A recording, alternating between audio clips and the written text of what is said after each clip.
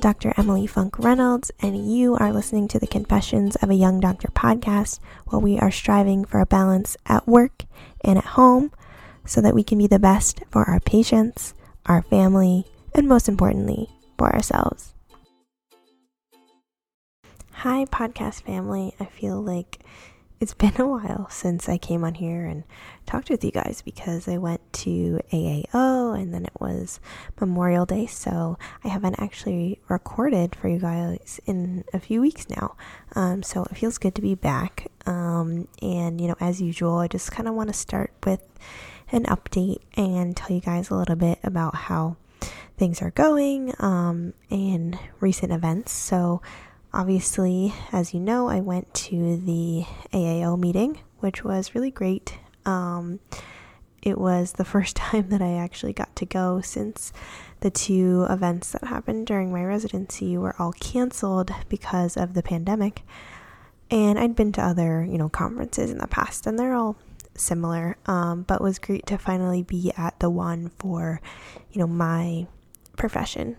And not just dental or not students, see people that have been in the field for 20, 30 years and connect with them, and also to see my co-residents and, old faculty, people that I interacted with even during my, dental school journey, because I think that that's one of the things that I miss, honestly, about residency versus private practice is that in residency, you're with your class every day, and you have people to kind of commiserate with and talk about cases, talk about, just day-to-day practice stuff. And when you are out in private practice, you lose that. And for me, especially, I'm either in my own practice where I obviously am the only doctor,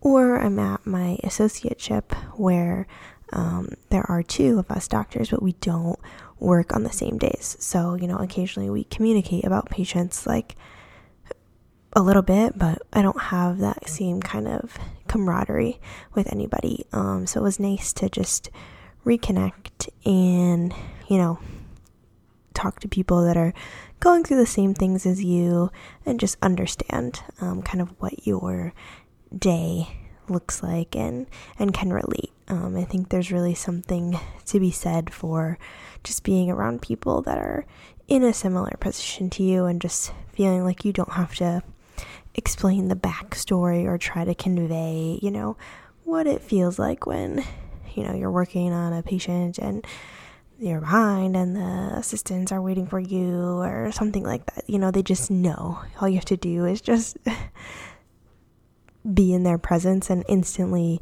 you feel that connection. And I think that's really cool too, even for people who I may not have met, but are also orthodontists. I feel like it's something that you instantly connect with them because they just understand. So that was really great. And, it's just nice to be on, quote unquote, the other side of the pandemic, in terms of, major events being canceled and being able to see people. It's just refreshing to feel like we're kind of heading back into somewhat of normal life, even though, it's still very much around. So that was great. And I think it was also nice because I got to bring my husband with me and he got to experience the ortho world for a little bit. And I think he had fun. So overall, just a great trip. And honestly, it was my first trip since our honeymoon in 2019. So it's just nice to have a change of scenery, even if it was for work. So yeah, I'm really happy that I went, and I'm looking forward to, future events like that. And it just kind of refreshed my spirit in terms of, being an orthodontist, and also learned a lot of great things too, practice-wise and, business-wise.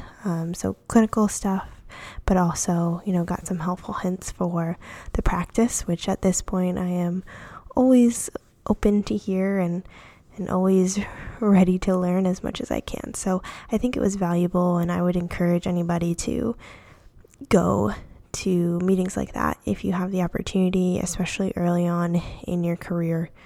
I think it's just a great way to refresh your field and also just feel connected to others. So I would, recommend it. And then after that, we kind of ran right into Memorial Day, where I am very lucky that I got to spend that with my family at the beach. And so that was like another little mini vacation, and had a great time, just kind of, let work obligation stuff fall a little bit on the back burner. I mean, I was still, doing my Invisalign course in the mornings and working on some small things here and there, but most of the time my weekends are filled with work things. So it was nice to kind of let myself unplug a little bit and just enjoy being around family and around people that I care about. And then again, being in a different environment, I feel like really disconnecting these past 2 weekends in a row has kind of given me a renewed spirit, but also allowed me to just think a little bit more about my current situation and how I'm feeling with everything, because I think on a day-to-day basis you get so caught up in just checking off your to-do list or on to the next appointment that sometimes you don't even really think. You're just like on autopilot of all the things that you have to do. So switching up my routine definitely helped me to kind of like assess where I am and just kind of like mentally check in with myself, which I think is definitely important to do every now and again, especially if you're in a period like I am where, workload is heavier, stress load is higher. So yeah, if you haven't lately, this is your reminder to take some mental health time. So that's kind of, I guess life update for this week. But actually, when I was at AAO, one of the questions that I got a lot from, people who I hadn't seen in a while, who know that I've opened up the practice and things like that, everybody wanted to know, first how I'm doing, which I appreciate, but also, like how I started. And I got a lot of people being like, wow, like I'm so impressed, like that's not something I could ever do. And I feel like people, when they're, talking to me or asking me questions, it seems like it's so far out of reach for them. And that's hard for me, because I feel like I don't feel like I'm anybody special. I don't feel like I'm doing anything that another person isn't capable of doing. I honestly think it just comes down to taking the risk and, knowing that you have confidence in yourself and your ability to, make this thing work. And I think that a lot of times people think that I have everything figured out and that, I'm so thorough and I've done all my research and I know exactly how to run a practice, super well, and I have all of my ducks in a row. And, while I did spend a lot of time researching things and, I do my best to be informed, I definitely do not have all the answers. And there are a lot of things that I'm just kind of making up as I go along. We'll try something a certain way and it's not working out, and we change it up and we try it a different way. And that's just kind of part of the process. And I think that a lot of times people get into, that analysis paralysis a little bit, where they feel like they want to do things the quote right way, and there is no, clear-cut way. And I think that is what prevents a lot of people from taking that first leap. And, I totally get it, because this is something that I have definitely struggled with, because I am very much a planner.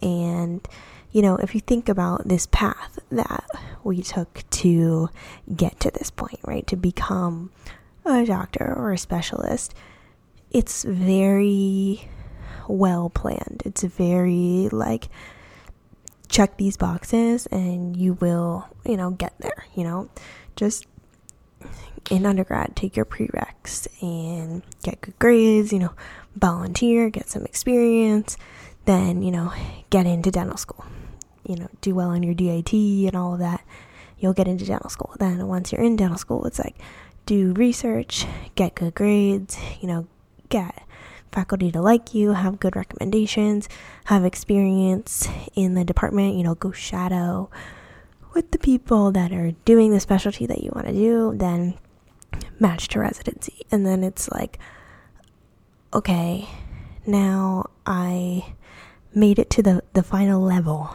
okay? I've made it all the way through to residency, and now that's it. Now there's no set of steps that are the roadmap for the next thing. It's the next gradual step, of course, is go get a job, work for a few years, and then if you want to start a practice or, buy into a practice or acquire a practice or, stay an associate. And while those different options are kind of well defined, the actual steps for each one of them are very poorly defined. And I don't know if it's just because, the further you get up in those layers, there are fewer and fewer people doing those things, to have as many resources and things like that. But I feel like there's no step-by-step instructions for starting a practice. And we, because of the path that we've taken to get to where we are very used to knowing the steps, doing the steps, and not just doing the steps, exceeding the expectations and getting to the next level. And it's very hard to know which direction to go when those processes are not well defined. And I know that that's something that other people struggle with, because it's something that I personally struggle with, because I'm a very regimented and sequential person, and I always have a plan. And there are just too many variables with starting a practice, and I tried to plan as best as I could. And, I think things have gone relatively well to plan, but there's a certain point where you just have to kind of let go and just go for it. And, done is better than perfect, because if I were still trying to figure out exactly how to get from A to Z with everything with my practice and grow it and all of that, I wouldn't be open yet, because it's pretty much not something that you can totally figure out. And I think getting comfortable with that and just knowing that a little bit of it you'll just have to figure out as you go is a really tough step, especially for us, because of the mentality that we have due to the way that we've gotten to the point where we are. And I think that it can be a barrier for some people. So I wanted to kind of devote an episode to saying hey, I get it. I feel the same way, but you need to push through that, and you need to just trust in yourself. And I hate to say trust the process, but kind of trust the process, and know that it is going to be a process, and it's going to be ever changing, and you will just have to figure it out as you go. And that is okay, because that is the way that it's done. Different parts of the country, different patient demographics, different practice styles, all of that plays into what your practice could look like. And because of that, I think it makes it so difficult for any one person to give us that roadmap that we're so desperately looking for. And, even with my practice, I'm certain that there are things that I will regret the way that I've set them up. Certain things with the layout of my office. Once we're busier, there will be things in the flow of it that I'm sure don't work well. And, it might cost me a substantial amount of money sometime in the future to remodel a portion of my office or things like that.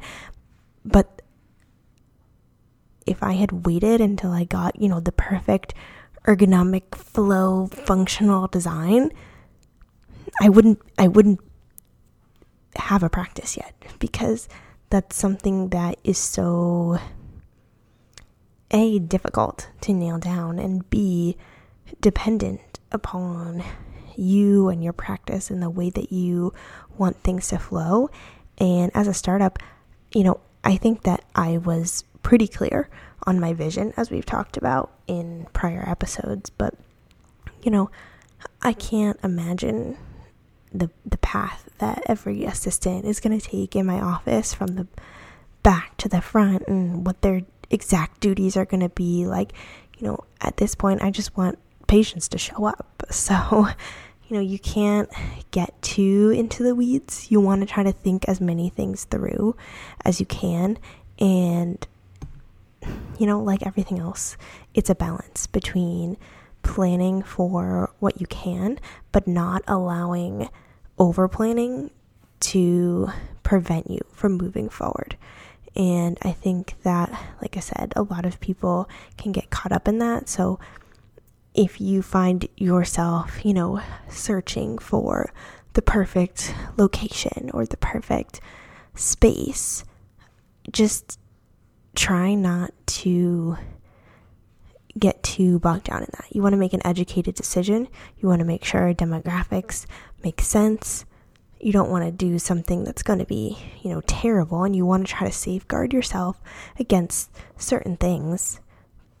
Like, for example, with my space, it's right next to a karate studio. So one of the things that we thought about was that the space next door is going to be loud. There's going to be kids over there, playing loud music and kicking and saying hiya and things like that. So I paid to have a reinforced wall as part of my build out. There's certain things like that you can have forethought about and think about. But when it comes to every detail, there's going to be something. I already know that I wish I had more outlets, in my space. And I probably should have guessed that from the beginning. But it's just, there's always going to be something. And if you let that be a deterrent to you getting started, then you'll never get where you want to go with anything in life. So just take a risk, bet on yourself, and there might be things that cost you money or time in the future that you have to, quote, fix or change, but there will be a million other things that go well and go the way that you want them to. And the most important thing is that you get started, because with a startup, it takes time to build and to grow, and time is the most valuable asset in life. You can't get a moment back, and every moment that you waste thinking what if, or telling yourself the reasons why something might not work out, is time that you could have spent growing and getting to the place that you want to be. So while I am, by no means an expert, and I don't want anybody to think that I am, a year and a half further down this journey than I would have been if I waited until I was 100% comfortable to get started. I began the process of my office in November of 2020. So, it took over a year to even get built. And now we're about 5 or 6 months into being open. So, if I didn't just go for it and let some inefficiencies or not exactly optimized decisions go, then, I wouldn't have the active patients that I have right now, and we wouldn't have the revenue that we've generated right now. And that is huge. So whatever's holding you back, do your best, research it, find out as much information as you can, ask people, make the most informed decision that you can, and then just pick something and go for it, because you can't get time back. And that's all I have to say. I feel like that's one thing that if I could get every young doctor who wants to go off on their own to understand, then I would be happy. So if that's you listening, here's your kick in the pants. All right, guys. That is going to do it for this week, and I will catch you in the next one. I hope you have an amazing week.